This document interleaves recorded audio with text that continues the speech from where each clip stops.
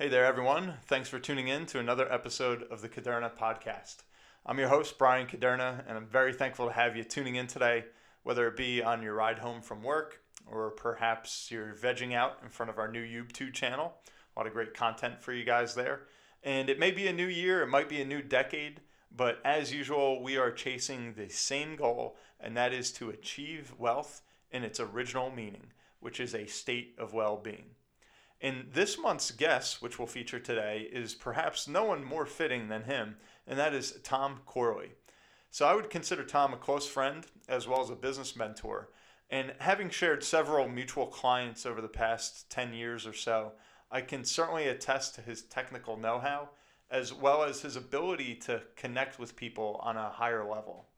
So if you're not familiar with Tom, as he speaks pretty much around the globe at this point, allow me to give you just a brief bio. I'll do my best to summarize, but as you're going to see, there's quite a bit of content that we can touch on.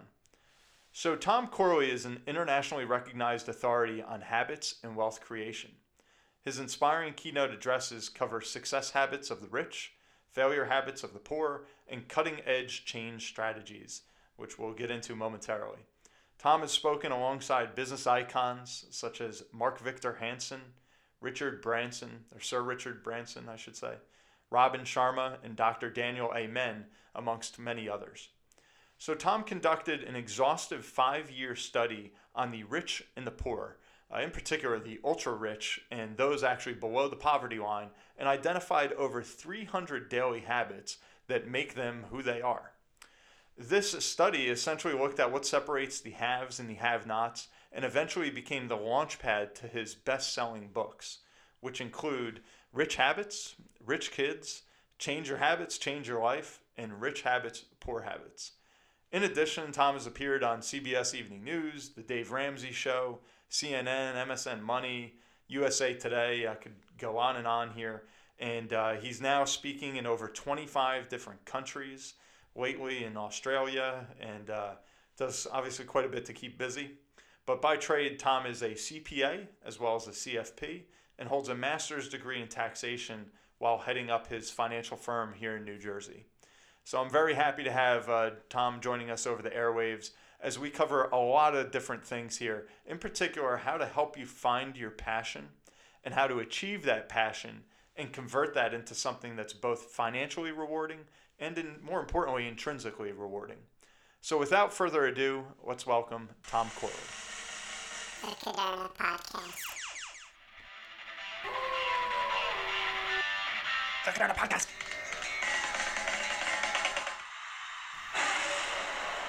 The Caderna Podcast. So I guess just to bring our listeners up to speed, I mean, that was quite a bio. You're doing so much right now that you're consumed with.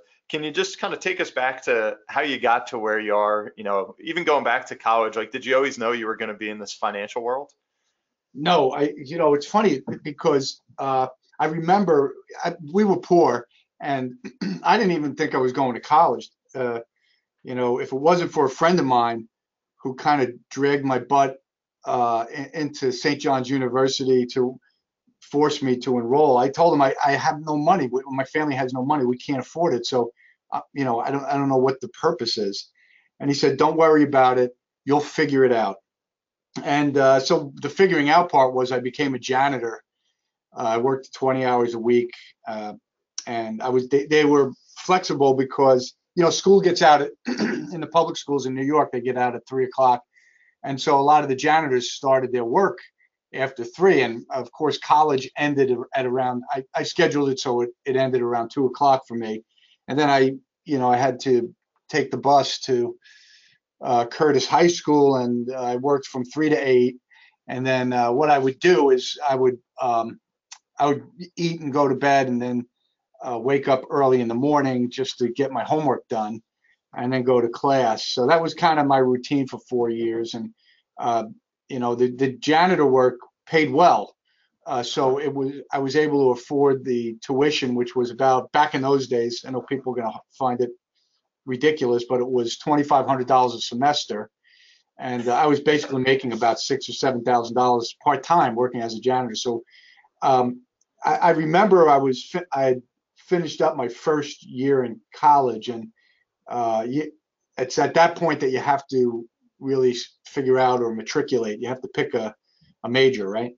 So I was sitting in the dining room doing my homework, and my dad was kind of sitting in his chair, and I said, "Hey," my dad was an accountant, and I said, "Dad, I've got to pick a major, and I don't know what to do." And he said, "Oh, become an accountant. You'll never starve." And he was right. The only reason we were poor, to be perfectly honest with you, it's a long story. It could be an entire episode, but the main reason was we had 11 in our family, and even my father working as an accountant, it just wasn't. He didn't make a lot of money. So, what? But when he told me that, I said, he's right. As an accountant, it's a career, and I'll never starve. What he didn't tell me was you probably never get rich either. So I ended up taking my ladder and putting it on my father's wall, and I climbed it for most of my career. I got a job working at Arthur Andersen, and I hated it, Brian. I mean, I hated every minute of every day for 4 years. I hated This was it. right after college. Yeah, I kind of stumbled after college, but I got my footing, and then um, I got back on track and started studying for the CPA exam. And because I had passed a couple of parts, Arthur Anderson was interested because none of the staff that they had any of the parts, so they were kind of desperate for somebody who was going to be a CPA. So I got a job working in the. They gave me a choice. They said, what do you want to do? You want to pick audit? At the time, it was called consulting, but it was really IT, or tax. And I said, tax sounds like a good profession. I had no idea. I saw at that spur of the moment, I just said tax. Anyway, I went into their tax department, Okay. and it was the god awful most boring job in the world. And the only thing I liked about it was the clients. I loved being around the clients, but they work you like a dog, and you never really have a life. So it was just Yeah. it just wasn't for me. And so then So then in I those said, early years, well, it sounded like you were doing more of kind of what you felt like you had to do as opposed to where you really wanted to be at that point in well, time. it's an important point, because one of the rich habits, one of the things that I found in my study was a lot of the self-made millionaires. Uh, they took their ladder and they put it on their wall. They pursued something that they were passionate about, particularly the dreamer entrepreneurs. And we're going to get into the four paths to wealth. But the dreamer entrepreneurs, they pursued something that they wanted to do, and that was important. I didn't, and when you don't, you it reflects lack of passion, because that's what is the byproduct when you're doing something that somebody else thinks you should be doing. The lack of passion, motivation, shows up in your paycheck. You just don't put in the hours of practice and reading that you need to be really expert at what you do. You just do what you have to do to get by. And so I kind of did that, and I said, I'm gonna amp this up. I do like tax consulting. It's a technical skill. Maybe I didn't know what it was called back then, but it was pursuing the virtuoso path, which is another path we'll talk about. I decided to go to graduate school at night and get my master's degree in taxation. I figured if I had a master's degree in taxation, I would be valuable to whoever, and I could make more more money. And I was right. I became very expert in tax, and ended up getting a job at a big multinational company. They were going to go public, so it was a great opportunity. I was going to help run the tax department. Me and this other person who came from Revlon, he would be my boss, but he was a great guy, and we were going to run the tax department. We had like about 300 or 400 people underneath us, so it was going to be awesome. But they never went public because they lost money, and it took a couple of years for them to recover, and so that never happened. So anyway, that climbing the corporate ladder, the climber path, which was another path I guess I was pursuing, that didn't pan out for me. I ended up, we took our tax department and outsourced it. And what we did is I had been at a seminar, and there was a trend going on where the big companies were outsourcing a lot of their tax work to the big firms. And I said to my boss, why don't we outsource ourselves? And because, the company that we worked for, they were always looking to cut back on personnel. So we talked them into it, and we started a CPA firm where we did nothing but large corporate tax compliance. We had Revlon, we had Merck, we had a lot of big clients, and we did all of their tax compliance and their tax provision. And it was a lot of work, and it was a decent job. We were doing pretty well for ourselves. But one of my clients hired me because they needed to do something called an E&P study. And I had done that at Arthur Andersen. In fact, I was one of the few that knew how to do it. And so when he asked me if I knew how to do an E&P study, I told him, oh, you must be selling your business. And he was publicly held. So he said, well, nobody's supposed to know that. How did you figure that out? And I explained it to him. What is that, just for some people that might not be familiar? When you're a big company, when you're doing a merger and acquisition, or you're going to sell a business segment, an E&P study essentially tracks your earnings and profit for that segment.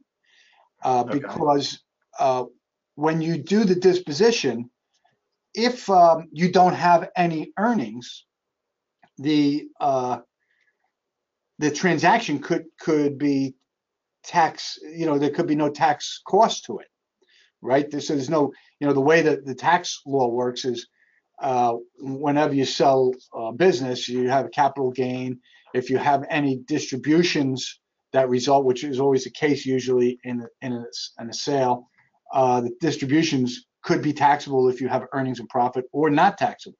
So this was important to the shareholders who didn't want to be taxed on any redemption of their stock, right? So he ended up, I did the E&P study for him, and I guess I did a pretty good job. And he said, I want you to come on board and help me run. They after the sale, they were going to have about $88 million. And this happened while you were out on your own, as you were like a contractor to this? So I had to leave my CPA firm because they were paying me a lot of money. Back in those days, it was a lot of money, about $200,000. And I said, okay, I'll leave. And I ended up becoming the CFO of the company, the publicly held company. And I was there for about 4 years. And it just we never could really find, when we were basically a private equity firm, and we had invested in about 10 different companies, and only one of them really kind of panned out, but it's it wasn't enough for the owner, the main shareholder of the company. And he said, I don't want to do this anymore. So I said, all right, well, I had a little bit of money, and I ended up buying a CPA firm, basically buying myself a job. Okay.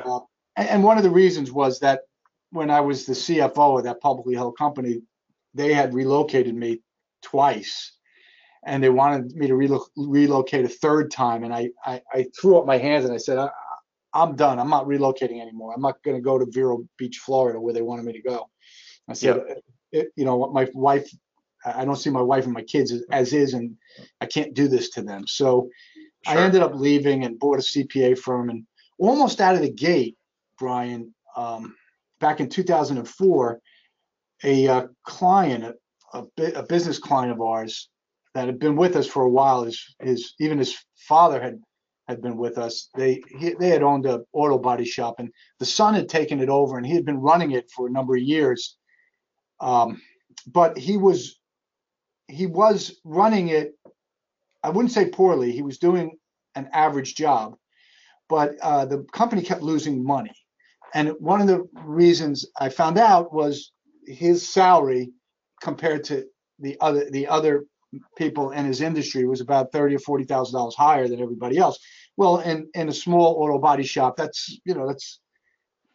could be why you're losing money. And he was losing about $20,000 to $30,000 a year. And this went on for something like 12 or 13 years. And finally, his bank had shut down his line of credit. They termed it. They call it terming a line of credit, converting it to a term loan. And he had no access to capital any longer, and he couldn't make payroll. So he came to my office late one night to meet with me, and he wanted me to throw a Hail Mary pass and find him a bank that could give him a line of credit by that Friday. I think it was Monday when we were meeting. So I told him I'm not going to be able to do that. It's impossible. It's going to take months, if I can get it done. And so he started breaking down and crying right in front of me. This was a big guy. He was like 6'4". He was like 300 pounds. He was a huge guy. And he started crying, and he just broke down and said, what is it that I'm doing wrong? What are your successful clients doing that I'm not doing? And so I started investigating it. And I asked him, as I got into the nitty gritty of his business, I asked him, hey, your salary is like $30,000 or $40,000 higher than the average salary of the other people, owners in your business. How come? And so we were having lunch, and we were having a couple of beers, and I guess alcohol loosens lips, right? So he confided to me that every Wednesday he hired a prostitute, and he bought her dinner. They went out to dinner. They had a bunch of wine. That was his Wednesday night. He was divorced. He had been divorced for a little while, and this was his outlet. I don't know, but that cost him like $1,000. Oh my goodness. Cost him like $1,000 a week. That'll do it to you. I did the math. I said, no wonder he needs $40,000 more a year. I said, he has this, one character flaw. So I said, Jesus, maybe there's more to this than meets the eye on why people fail in life. So I started doing a study. And so that was in 2004. That's kind of what. Yeah. That was like the genesis of this. Yeah, I started studying wealthy people, and I kept going for like 3 years on the wealthy people. I finished. I raised the white flag after I think 233 wealthy people. That's why the number is so odd. I just said enough is enough. And then I remember coming home. I told my wife, hey, I finished that. That study that I was working on why rich people are rich, and I was asking them all these questions. I had like 144 questions I was asking them about their lives. I wanted to find out what they did from the minute they woke up in the morning to the minute they went to bed. So I had these 144 questions that kind of covered everything. And I told her that, and she said, that's great. Now that you know what to do, what are the poor people doing that makes them poor? And so I remember it was like an epiphany. It was like a light bulb moment. And I said, Christ, it's not enough to know success habits or what to do. You also have to know what not to do. And so I ended up spending another year and a half studying, asking 128 poor people the same 144 questions. And then I consolidated all their responses, that data, into Excel worksheets and into something I called the Rich Habits Research Summary. And when I was studying it, I realized, Brian, that most of these things are habits. So that's kind of what got me, on the Rich Habits journey. Got it. And if I could take it, that was a great kind of summary of a very long journey there. But if I could take you all the way back to the beginning real quick, especially for our younger listeners. So at what age was it that you left Arthur Andersen and you kind of really went into the corporate world and had that first switch in your job? Whereabouts were you? I think I was your late 20s, 30s, or? Yeah, I was 28 or 29 years old. Okay. Right. And when you said at that stage, looking back now where you're at today, those early years, that first maybe decade after college, is that like a regret of yours? I know that you said you put your ladder on your dad's wall as opposed to your own, where you see a lot of these successful people kind of chase their passion right away. Mhm. Was that a regret, or do you think that's just kind of a normal course of action that you got to kind of find your way, and then later on you'll really find out, what you're built for? Yeah, that's a good question. The short answer is that I absolutely 100% regret it. I Really? had no business being an accountant because I didn't have a passion for it. I like the tax, don't get me wrong. The tax part, the consulting and being a virtuoso and an expert in tax, that kind of got me off. I like that. I like knowing stuff that made me an expert. Yeah. Uh, but And then as a I CFO, like once you got to that level, now kind of like a pinnacle of sorts in that realm, was that something you said, here I am, like this is what I'm made for, or you still kind of were successful no, but looking elsewhere? no, I absolutely knew almost almost all the way until I ran into the rich habits. I knew I was doing the wrong thing in life. Huh. I just knew it intuitively. I didn't, and it's funny because I just wrote an article about this I'm releasing this week, and it's basically how to find your main purpose in life. And the thing is, we all have unique innate talents, and when when you pursue whatever you do for a living, and that is using some innate talent that you possess, that's when you have found your main purpose in life.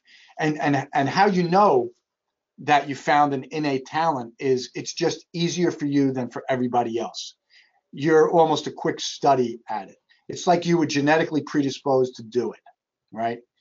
And so at 48 years old, after I finished my study, I did these rich habits learning sessions, and I think I did about 10 or 11 or 12 of them. And I had Yep. in my conference room, you could only fit about 12, 10 or 12 people. So I would offer the learning sessions for free to whoever showed up. I, put an ad out, and I would get about 10, at least 10 people in the room. And it was interesting. I did this over the course of about 6 months, and some of the people came back to me like months later, and they said, "My God, I'm making more money just following these rich habits. I focus really rich habits surrounding, goals, pursuing goals, how to create goals around your dreams, and And um, how did you, real quick, how did you define like the quote unquote rich person, and how did you define the poor person? Like in after my you met this study, guy that's, he's having a tough time, he's seeing these prostitutes, business is going south, and you say, all right, I've got this epiphany, I want to study these people and figure it out. Who was who? How did you define them? well, that's another good question. So I had to lean on the CPA financial planning industry so I kind of looked at WealthX puts out a report every year, and some other organizations put out reports on who's wealthy, what's wealth. The IRS, the Tax Foundation puts out a report that on IRS data on who the top 5% are, and so I looked at all that stuff and I said, well, it looks like to be considered wealthy, you really have to pass two tests. One is you have to have about 3.2 million in net liquid net liquid wealth, whatever you want to, net investable assets, we call them in the financial planning industry. And you have to have at least $160,000 of income a year, 160,000 or more. So I decided that those were going to be my two criteria. So, I probably ran into about 400 wealthy people who most people would consider wealthy. And I had to, they just didn't meet my definition. All of them, 233 did. And so I used that as my template. And then on the poor side, I decided that you're poor based on a lot of the research I'd done if you made less than $35,000 a year and you had less than $5,000 in the bank, essentially. Okay. So those are my criteria for defining the rich and the poor. Got it. And then what did you just start cold calling people, or you were going through your own book of business to find these folks, or how did that Yeah. happen? So initially, of course, right, you go for the low hanging fruit, the people that you know, and that's my clients. So I started doing that. But we have like 1,000 clients here, and there's a lot of them are wealthy. That's why they come to CPAs. Yeah. But I said, I've got to reach out to other people. So I started offering. I put ads out in magazines and newspapers about free tax consulting, and in some cases, preparing your tax return for free for a year or two, just to get the wealthy people in the door. The wealthy people, they're less apt to leave their CPA, so most of them said, "Oh, I'll take the free tax consulting and stuff." So over the course of a couple of years, I offered this free tax consulting to the non-clients as a way of asking them the questions. The key here is I never wanted them to know I was asking them questions for what I called my rich habits study. I wanted it to be a blind study because Really? So what I found, you were asking these questions, kind of taking mental notes without them knowing not just where it's mental going? notes. I had a process. I had sheets of paper, and I would write down the answers to different questions. So I might hit them, on one phone call or one meeting. I might get 5 or 6 or 7 or 8 or 9 or 10 answers. Then another phone call, I might get more. And so I kind of, that's why it took so long. And the average millionaire, it took me like a year and a half to get through all the questions, right? So and then it took like 18 months because you can imagine I had all of this information on sheets of paper. I had to bring it into an Excel worksheet and categorize it somehow. And that's, that took so long, the analysis part. But anyway, Wow. so I did, Oh, that's I pretty did it. cool. Yeah, it's And then pretty this cool. study, this became your first book, correct? Rich Habits, Poor Habits? Yeah. And so this is where it kind of gets cool. So one of the people in my learning sessions, more than one, but one of them actually said, "You've got to write a book on this because I just made an extra $100,000 following, your rich habits that I was teaching." And I said, "Wow, that's amazing." And then another guy said, "I made an extra like 50,000." Another woman said she made like 40,000. I said, "Wow, this is weird. These things actually do work." Um, so and I knew they worked, Brian, because I was following some of the rich habits, particularly the ones around calorie restriction and exercise and stuff like that. I was always an athlete, but when you're working around the clock, sometimes exercise becomes it gets put on the shelf. So Yep. I had ballooned up to like 212 pounds. I remember it was in July of 2007, and I used what I call the tracking schedule that one of the millionaires in my study had sent me on Excel. I modified it so I could use it, and I followed this tracking schedule from July '07 until February of '08. And what it did is it basically tracked every day. It tracked how many calories you eat for breakfast, lunch, and dinner, and how much exercise in terms of minutes you engaged in, aerobic exercise primarily. But then I added weightlifting because I lift weights. And Okay. so I So I these used that. habits relating to calories and to exercise, they Yeah, were real ones that stuck out to you on rich versus poor? yeah. Those. I mean, that to me that was something that I felt was one of the rich habits that you could see results from pretty quickly. Because most of the rich habits take years and years, particularly the ones surrounding building wealth. Oh, they can take as long as 32 years to build the wealth that makes you a millionaire. In my study, anyway. So, but it worked. I went down. I went from 212 pounds down to 174 pounds, Wow. and I said, "Holy crap, this stuff does work." So I became like, ironically, one of the devotees to my own rich habits study.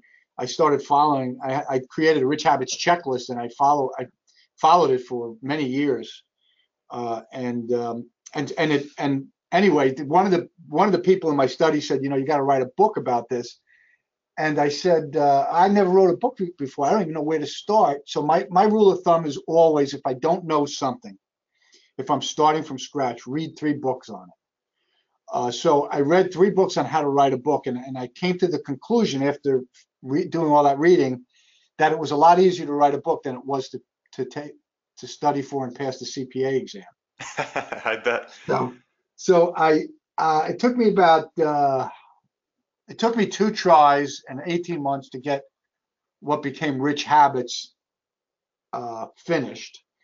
And I couldn't find a publisher. I went to 144 literary agents. They all turned me down. I went to 128 publishers, and all but one turned me down. The one that said yes went bankrupt after 3 months of working with them. Oh, And jeez. I ended up self-publishing. And Okay. I didn't know anything about the book industry. Didn't know anything about promoting or any of that stuff. Didn't know. You wrote a book. You know what it's like. And you and I had a Yep. conversation one time about it. It's not easy. Yeah, it's tough sledding early on for sure. Yeah, it's a struggle. So it took I remember that Rich Habits book. It was a great book. I knew it. I knew I hit it out of the park, and I just intuitively knew that. And it didn't sell any books. I mean, I think I sold 500 books in 3 years, and uh, I even quit on it. And I ended up writing another book that I spent 6 months doing research on, called the Top 100 Cheapest Places to Retire in the U.S. And because that was real-time data, the tax laws changed, the crime rates changed, the real estate taxes changed, values on homes changed. So, I had all these variables, 10 of them, that I was tracking to get the cheapest place to retire in the U.S. And I ended up writing a book on that. And I said, I've got to promote this to the media, because if that's the only way I'm going to sell any of these books. So I ended up getting an interview with AOL, and I sold about 7,000 books after the interview aired. And that's when I realized, holy crap, if you want to sell books, you got to conquer the media. Yep. Yeah, and I think that's true in any venture that you take is, you could be a genius, but until it gets exposed to the world, nobody knows. So Yeah. you got to somehow get it in front of people. That's Yeah. So I interesting. I ended up never going back. realized that all that you didn't even mean for all that to become a book. I mean, what you were just doing this huge study. What was it for? Just like your own knowledge, or what was like the end game before you? We were rich when I grew up, my family, my dad was, we were very wealthy. He was a very successful businessman. And then he lost everything overnight. I think I was in the 3rd grade when it happened. And so we became poor literally overnight. And so I guess this was kind of uh, something that I carried with me my whole life, this rich poor stuff. And when that business client of mine came into the office and broke down and started crying, it stirred the emotions inside me, and I guess it rekindled all of these, Wow, old feelings that I had from feels like the deja past. vu all over again. Yeah. Yeah, so I said, I've got to find out what the hell causes people to be rich and poor. I said, I'm not going to stop until I find the answer, and I didn't, Hmm. and I found the And answer. I mean, that's a great book. I've read it, myself. I'm a big fan. But can you share with some of the people out there that maybe haven't read it yet? Was there one or two things that really jump off the pages that helped launch people, or on the flip side, one or two things that send people onto that poor side? If maybe a Yeah. couple habits really stuck out. So this kind of dovetails into what we were talking about initially. Is I discovered in my research that there were, and I think this is maybe the most profound discovery in my space, in the self-improvement space industry. And it's that there's more than one way to get wealthy. And I actually identified 4 paths to wealth. There's the saver investor path, which you and I kind of deal with on a day-to-day basis with our financial planning businesses, right? Yep. There's people that save money and then prudently and consistently invest that money. And then there's the big company path, this what I call the climber path, the senior executive path. These are people, and you and I both know a lot of these people who work for big companies, and they climb the ladder and they reach, the upper echelons, and like 80% of their compensation is stock compensation, and that 80% of their wealth is stock compensation. And then there's the what I call the virtuoso path. This is the path that I was on for a little, for a large part of my life, and this is becoming the best at what you do, whatever it is that you do, becoming an expert in it. And that means you have to not only have expertise in terms of knowledge, you have to have expertise in terms of your skill set. And so, the knowledge part means you got to have certain rich habits every day, like reading to learn 30 to 60 minutes a day. It could mean practicing, deliberate practice, analytical practice if it's skill-based. So you have to maybe devote 2 or 3 or 4 hours a day to practicing your skills over and over again. So each one of these paths, and the last path is the dreamer entrepreneur path, which is kind of what I'm on right now. But each one, what's interesting is each one of these paths has specific rich habits, and not every person is right for each path. So, for example, I'm not right for the saver investor path. It's just not in my DNA. I'm probably more right for the virtuoso and certainly for the dreamer entrepreneur path. And I found out the hard way, I'm not right for the big company senior executive path. I couldn't stand that. So everybody's personality is different. And so the path, I think the problem is people, like I said, put their ladder on somebody else's wall. They might pursue a path that's just not right for their personality type. Got it. And I think that's a great point because so many people listen to our show, and a lot of the conversations we have is about entrepreneurship and ideas and kind of pursuing that passion. So you're saying, that it doesn't have to always be kind of like what you read about in a book. Like you could be a teacher, a police officer, someone in the W-2 world, and maybe you just take that other path of that saver investor path to try and get to that wealthy stage. Yeah. I mean, as and the saver investor path is really great for people who are really risk averse.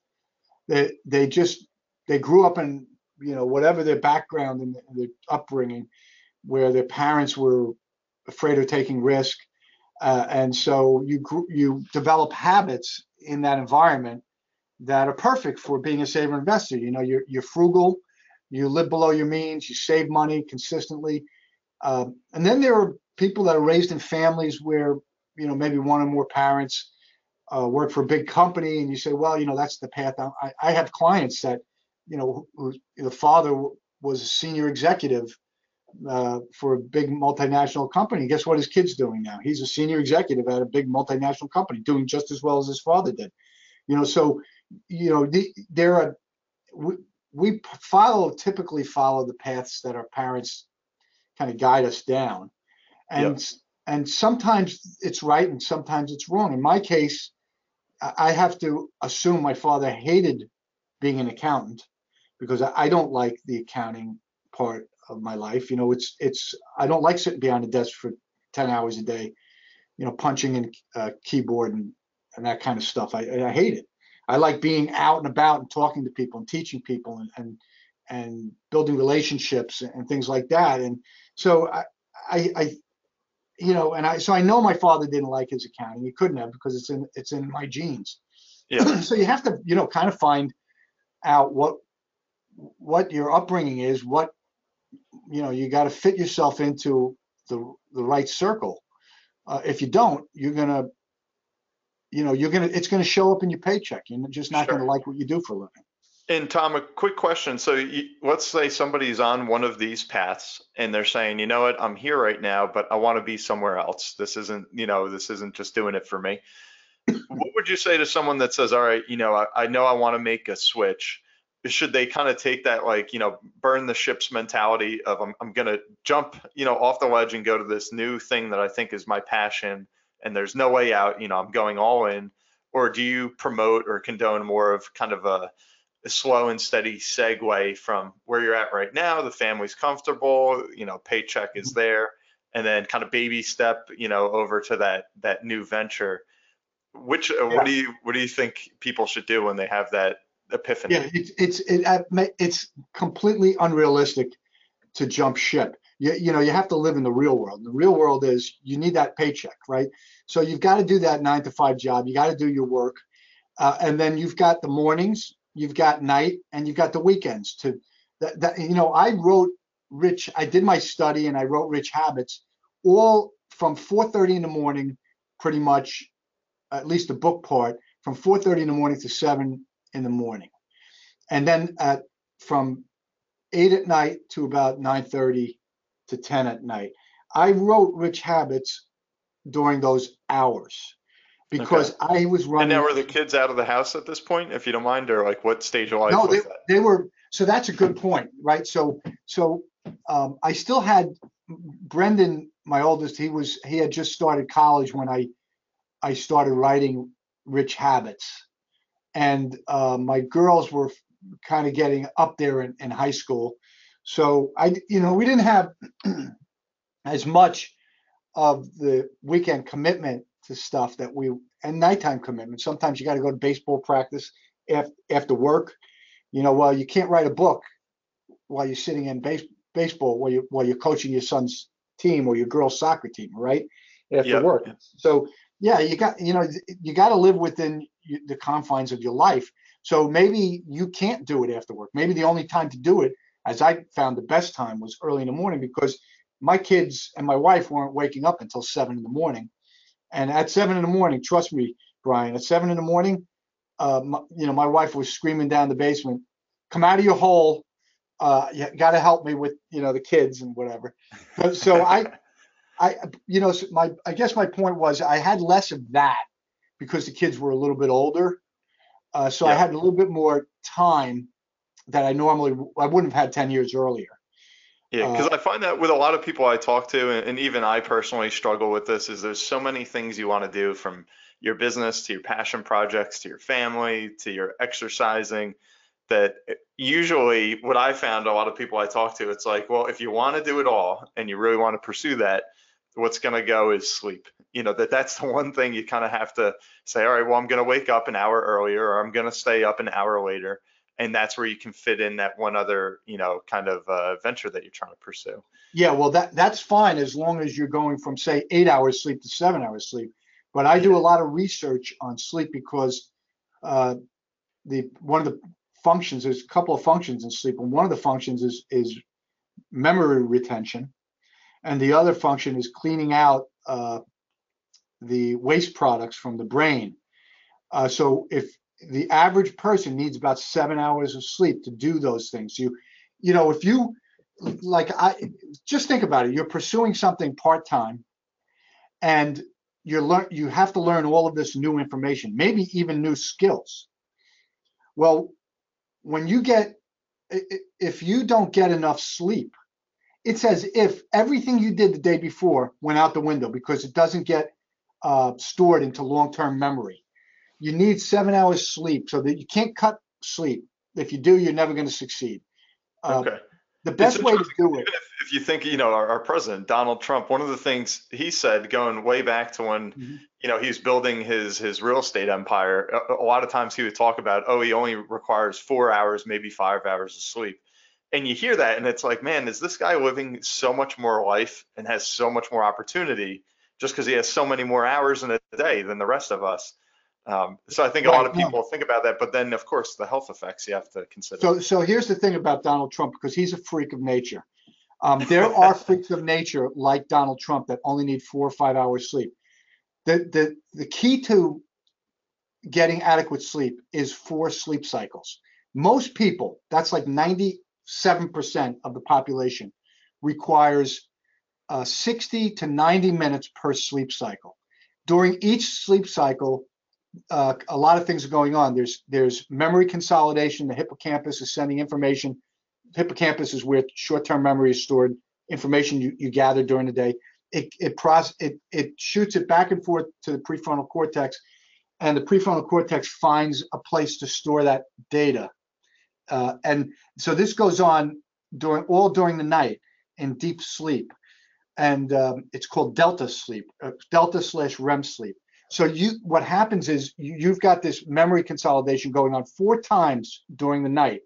Now, if you're not getting 4 sleep cycles, that's a problem. But interestingly, there was a recent study that was done that found out that there are some people like Donald Trump who can complete 4 sleep cycles in as little as 40 minutes, 45 minutes.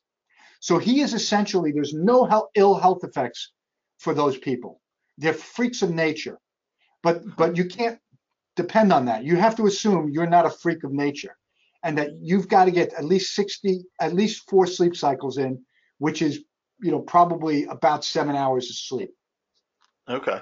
And while we're kind of on that, in that vein, would you mind sharing with all of us and the listeners out there, like what is a normal day like for you? Like, do you have a routine, or is it kind of like every day's different and you're running all over the place? What's that typically like? So I get this question so often. I ended up writing an article about it. I have a routine that I've been following since I started writing my Rich Habits books. And I basically get up at 4:30 in the morning. Now, this morning I got up at 3:30 in the morning. I just got up. I was ready to go. It might have something to do with daylight savings time. I don't know, but I got up at 3:30, and I spent, like, instead of my 2.5 hours of work, I did 3.5 hours of work in the morning. Now, what I do in the morning is important. I read for an hour. A lot of it is CPA, financial planning, and studies surrounding the rich habits. Okay. I'll use Now, are you typically. eating breakfast like 3:30 in the morning, or do you have a big omelet in front of you, or you're just sitting down with your magazine or your journal? No, I do intermittent fasting, so I never eat breakfast.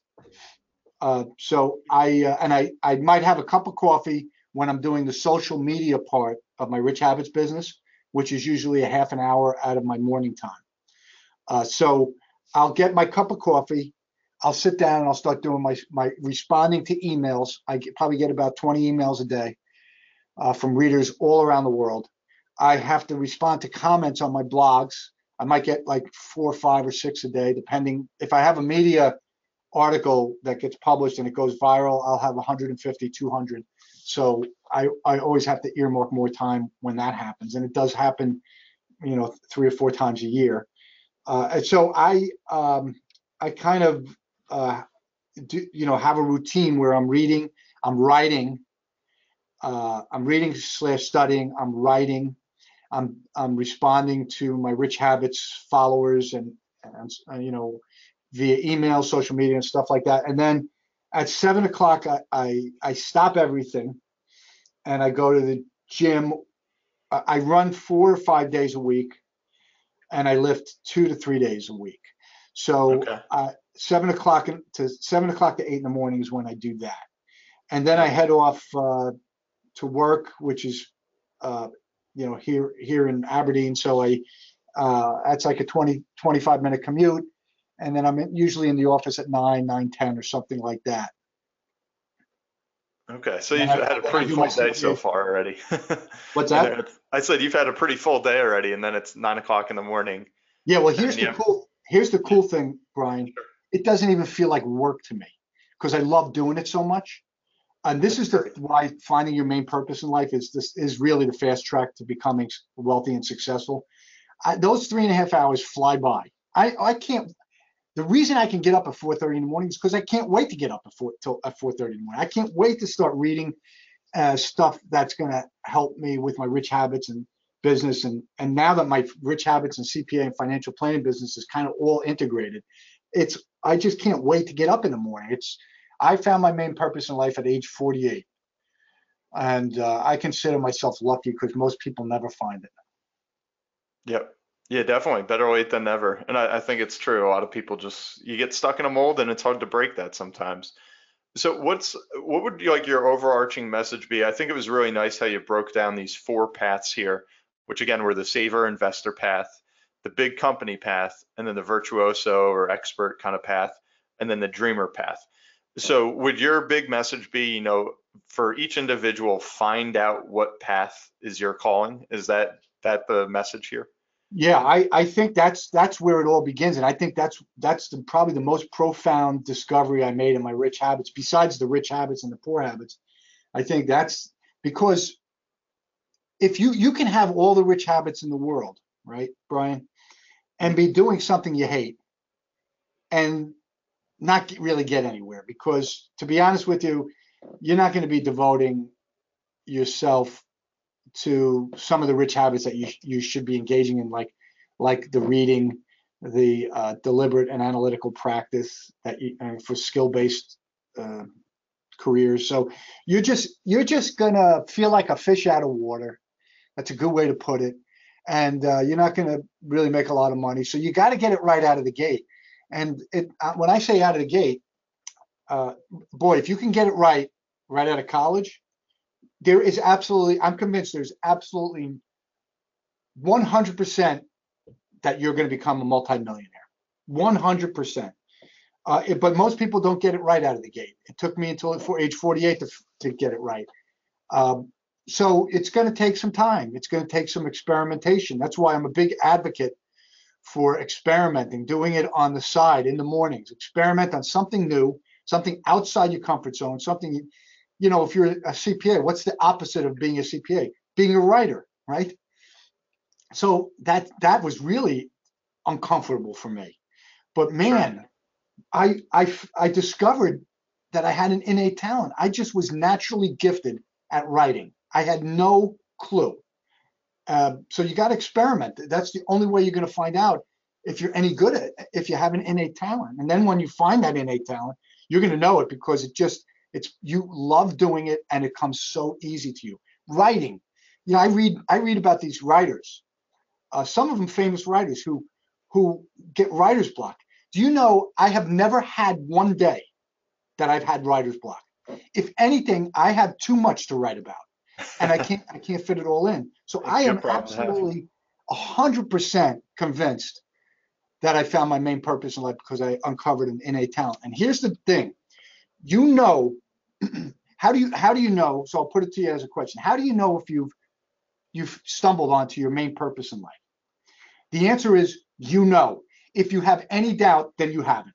The answer is you haven't stumbled on your main purpose in life. You just absolutely intuitively know that what you're doing is the right thing to do, and nobody can tell you otherwise. I like that. That's very well said. And so going back to again, let's look at the young professional. I know you hear a lot of people out there, whether it's mentors, parents, they say, hey, go for this job. You got to see to discontent, kind of push through that. The last thing you want is to have all these different places on your resume and that you got a reputation that you bounce around. Do you believe in that? Or do you think that they should say, you know what, I don't really like this right now. Let me go experiment somewhere else and have 10 careers by the time they're 30 as opposed to one? Like, if you're a dreamer entrepreneur, then I would say experiment. If you're a saver investor, meaning you're risk averse, you don't want to take risks, you're conservative about everything you do, then the saver investor path is for you. Just get a job and say, it doesn't mean you're going to love the job, but you're certainly not going to pursue something that you're passionate about, because the risk is going to prevent your fear is going to hold you back. Fear of risk is going to hold you back. So there's nothing you can do about that. People are genetically predisposed to be risk averse, and I'm convinced of that. So just settle into the saver investor path, but make sure you're saving 20% or more of your income and investing it prudently. And guess what? In about 15 to 20 years, you'll be able to make any decision you want about your career, because you'll probably have a couple $1 million saved up. And then there are other people, Brian, that are really good politicians. Like they are just good schmoozers. Now they should be salespeople or they should be corporate climbers, right? Because they're great at managing relationships. They're great at building those what I call gold-plated or rich relationships. So if that's your personality type, become a salesperson or climb the corporate ladder. If you're the kind of person that loves to sit, you don't want to deal with people. You hate people. Maybe you hate people. My brother-in-law is like that. He worked for Goldman Sachs for like 25 years. He said he didn't want to deal with anybody. So he was in the back office and he was perfectly happy there. Well, then you should become a virtuoso. This And way, do you find, real quick, do you find people maybe shift on these paths? Because I think as we're having this conversation, I even think about myself where I would say I'm definitely in that dreamer or virtuoso space where I'm always on to a new venture, whether it's within my financial business, my financial advisory practice, or the podcast or the books or the writing or real estate. But then there are days where I'm like, you know what? I wish I could just kind of wake up, have somebody tell me what to do for the next 3 hours, and then, get my paycheck and be like, all right, that was easy enough. Do you ever yeah. crave those days, or is that normal? Oh my God, the stress. I can't. This is a whole nother podcast, but I have to tell you, the you know, even though I found my main purpose in life, it's been a walk through hell. I wouldn't wish this journey on my worst enemy. I really wouldn't. But I love it. And it's, the thing is, I'm never going to stop doing it. I'll do it till the day I die. But yeah, of course I do. But I know the thing is, you're never going to go from being a saver investor type to a dreamer entrepreneur type. And you're probably not going to go from being a person that likes to, doesn't like people to being a salesman or a climber type. It's just not going to happen.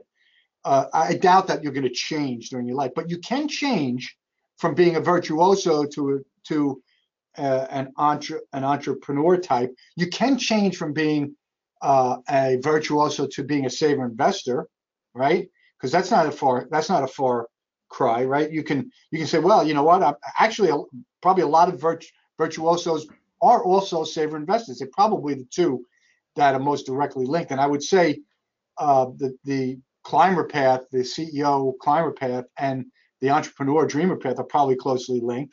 So there are some crossovers for sure. I know in my own self-assessment that I am the virtuoso slash dreamer entrepreneur personality type. Got it. Got it. And now what's next for my question? What's next for Tom Corley? I mean, you're kind of, it sounds like you really hit your stride over the past, several years. Where do Yeah. you see the future? Is it more of the same, or is there some big next step that you're pursuing or thinking about? Where are you going? Well, a little bit more of the same and a little bit big step. So I'm coming out with a book called Effortless Wealth. It's really focusing on the saver investor path, and it's perfect for what we do, Brian. It's we cater to people who have some net investable assets that they've accumulated over their lifetime. So that book is all about how to become a multimillionaire through the saver investor path. And what I love about it is it's the path that doesn't require that you take significant risks. It doesn't require that you have any expert skills. Doesn't require that you work 100 hours a week. So, that's the effortless part, if you will, of becoming wealthy. And the other thing I'm doing is I've been more and more every year I get requests for speaking engagements. And after I do the speaking engagement, they always ask me back and I get paid for it. I get paid a lot of money, but I haven't pursued it as a revenue stream, So 2020, I'm going to really turn that revenue stream on. I'm going to go out there and I'm going to become a real, one of those speakers that you see like Robin Sharma or Dr. Daniel Amen. I'm going to be Okay. doing probably my goal is to get up to about 100 speaking engagements a year. And So do you do that just out of curiosity? Do you do that with a PR person or a PR team, or is that's all just fed off of itself organically? up until this point, it's been just me, and the number of paid speaking engagements rises and falls depending on the media publicity that I get, and I'm in the media all the time, but not every thing goes viral. The ones that do go viral, I'll get 4 or 5 requests in 1 week to speak. So what I've done that's different is I've hired a speaking coach, not to help me speak because I actually am a better speaker than the speaking coach. I've watched him, and it's another gift that I discovered that I have, an innate talent. So I need his help in helping me process this. How do you actually go about securing speaking engagements? He has a Rolodex, an envious Rolodex that he's willing to share with me. So, with his help, hopefully he'll be my speaker coach for the rest of my life. Okay. All right. That's great. And now, what I got to do, if we can kind of transition a little bit, this is what many of our listeners consider to be the favorite part of the show, and that's the lightning round. And so, if you haven't listened recently, what we do, we just run through some quick questions with quick answers, just to get to know you a little bit better and see kind of what makes you tick. So, you okay if we just dive right into that? Yeah, go ahead. All right, awesome. So, for Tom Corley, ladies and gentlemen, what is your favorite book? Oh, The Greatest Salesman That Ever Lived. All right. By And if Ogden. you got it. Yeah, I've heard that one before too. That's a good one. And if you had a quote to live by or a motto that you'd want to share with everyone, what would it be? Oh, it's I love the Winston Churchill quote where he says, "If you find yourself in hell, keep on walking until you walk the hell out of there." I love it. That's great. What's your favorite vacation or destination you've traveled to? I just love the Jersey Shore, Brian. I've been Really? everywhere. I've been to Australia. I've been to Vietnam. I've been to all over the place. The Jersey Shore is the best place in the world. Awesome. Okay. And considering all those travels, what's your favorite food or meal that you've had? Everywhere I go, steak seems to be my favorite meal. Steak. Okay. And we touched a little bit on this, but how much do you sleep at night? I get between 7.5 and 8 hours sleep. Okay. And who was your hero growing up as a kid? I had no hero. My hero now is J.C. Jobs, who's the main character in my books. I wish I had a hero, somebody to look up to, but I didn't. Okay. And what's your favorite movie of all time? Um, oh boy, that's a good one. I have so many of them, but people are gonna think I'm crazy. But I think Dumb and Dumber is one of the greatest movies I've ever seen. What a classic. I love it. And now, obviously, you're a CPA by trade, went into all these other paths that we've discussed. What was your favorite subject when you were growing up? Your favorite school subject? Marketing. Marketing. Okay. All right. And that kind of concludes our talk today. Is there anything, any parting message that you'd like to leave with our listeners as they're tuning in every week and trying to find out which path is theirs and what ultimately is going to achieve their state of well-being and their state of wealth? Yeah. So the only way that you're going to get from point A to point B is by growing, and in order to grow, you have to learn. So every day, like I said, I'm doing research every day. I put out a tip of the morning to you on richhabits.net. So, I mean, if you subscribe to richhabits.net, you're going to get the tip of the morning to you. And there's all sorts of other crap on there too. It's a free subscription, but it's the way I teach right now. Got it. And that was richhabits.net? Yeah. Okay, great. And any new, you mentioned there's a book coming out. Like, what should everybody that's now wanting to follow Tom Corley, what should they keep an eye out for? Yeah, Effortless Wealth is going to be coming out probably in January. I'm working with my publisher right now on fine tuning it. They're working on the cover. The manuscript has some edits we have to fix, but my guess is it'll probably be done by the end of November. And it's December. They'll probably start finalizing everything, the inside of the book and the outside of the book, and then it'll probably be released in January. So that's going to be my big thing. I usually write a book every 2 or 3 years, and this is it. And the cool thing about this book is I have three characters in the book. J.C. Jobs is one of them, but there's the rich neighbor and the poor neighbor. And the rich neighbor is my best friend from Staten Island, Tom Howie, who retired at age 52, a gazillionaire. So Tom's the rich neighbor, and I use all of his information. Everything about the rich neighbor is him. Okay, interesting. That'd be pretty cool. And again, that's called Effortless Wealth. Yep. All right, awesome. Well, it's been a real pleasure. Ladies and gentlemen, thank you for tuning in to the Caderna podcast. I'm your host, Brian Caderna, and today we've had on the show Tom Corley. And thanks again for appearing on the show, Tom. Yeah, thanks, Brian. I appreciate it. Alrighty, and everyone else, keep tuning in, keep leaving us a good review, and we'll see you next week. The Caderna podcast is for informational purposes only. Individual situations may vary, and the information should be relied upon only when coordinated with individual professional advice. Guardian and its subsidiaries do not provide tax, legal, Social Security, student loan, mortgage, or real estate advice. Listeners should contact their own tax, accounting, or legal advisors or the Social Security Department in this matter. All investments and investment strategies contain risk and may lose value. Brian Caderna is a registered representative and financial advisor of Park Avenue Securities, LLC, Pass, 300 Broadacres Drive, Suite 175, Bloomfield, New Jersey 07003. Securities, product services, and advisory services are offered through Pass, a registered broker-dealer and investment advisor. 973-244-4420. Financial representative, the Guardian Life Insurance Company of America, Guardian, New York, New York. Pass is an indirect, wholly owned subsidiary of Guardian. Caderna Financial Team and International Planning Alliance, LLC, are not affiliates or subsidiaries of Pass or Guardian. Caderna Financial Team is a division of International Planning Alliance, LLC, a general agency of Guardian. Pass is a member of FINRA, SIPC. California Insurance License Number OK04194. Content of the Caderna podcast is copyright of Brian M. Caderna, all rights reserved. Any redistribution or reproduction of part or all of the content in any form is prohibited without prior permission from the Caderna podcast. The views and opinions expressed herein may not be those of Guardian Life Insurance Company of America, Guardian, or any of its subsidiaries or affiliates. Guardian does not verify and does not guarantee the accuracy or completeness of the information or opinions presented herein. Any third-party materials referenced cannot be endorsed or verified by Guardian and are used as the opinion of the author. Guardian, its subsidiaries, or affiliates do not provide or issue or advise for mortgages. This material contains the current opinions of the author, but not necessarily those of Guardian or its subsidiaries, and such opinions are subject to change without notice.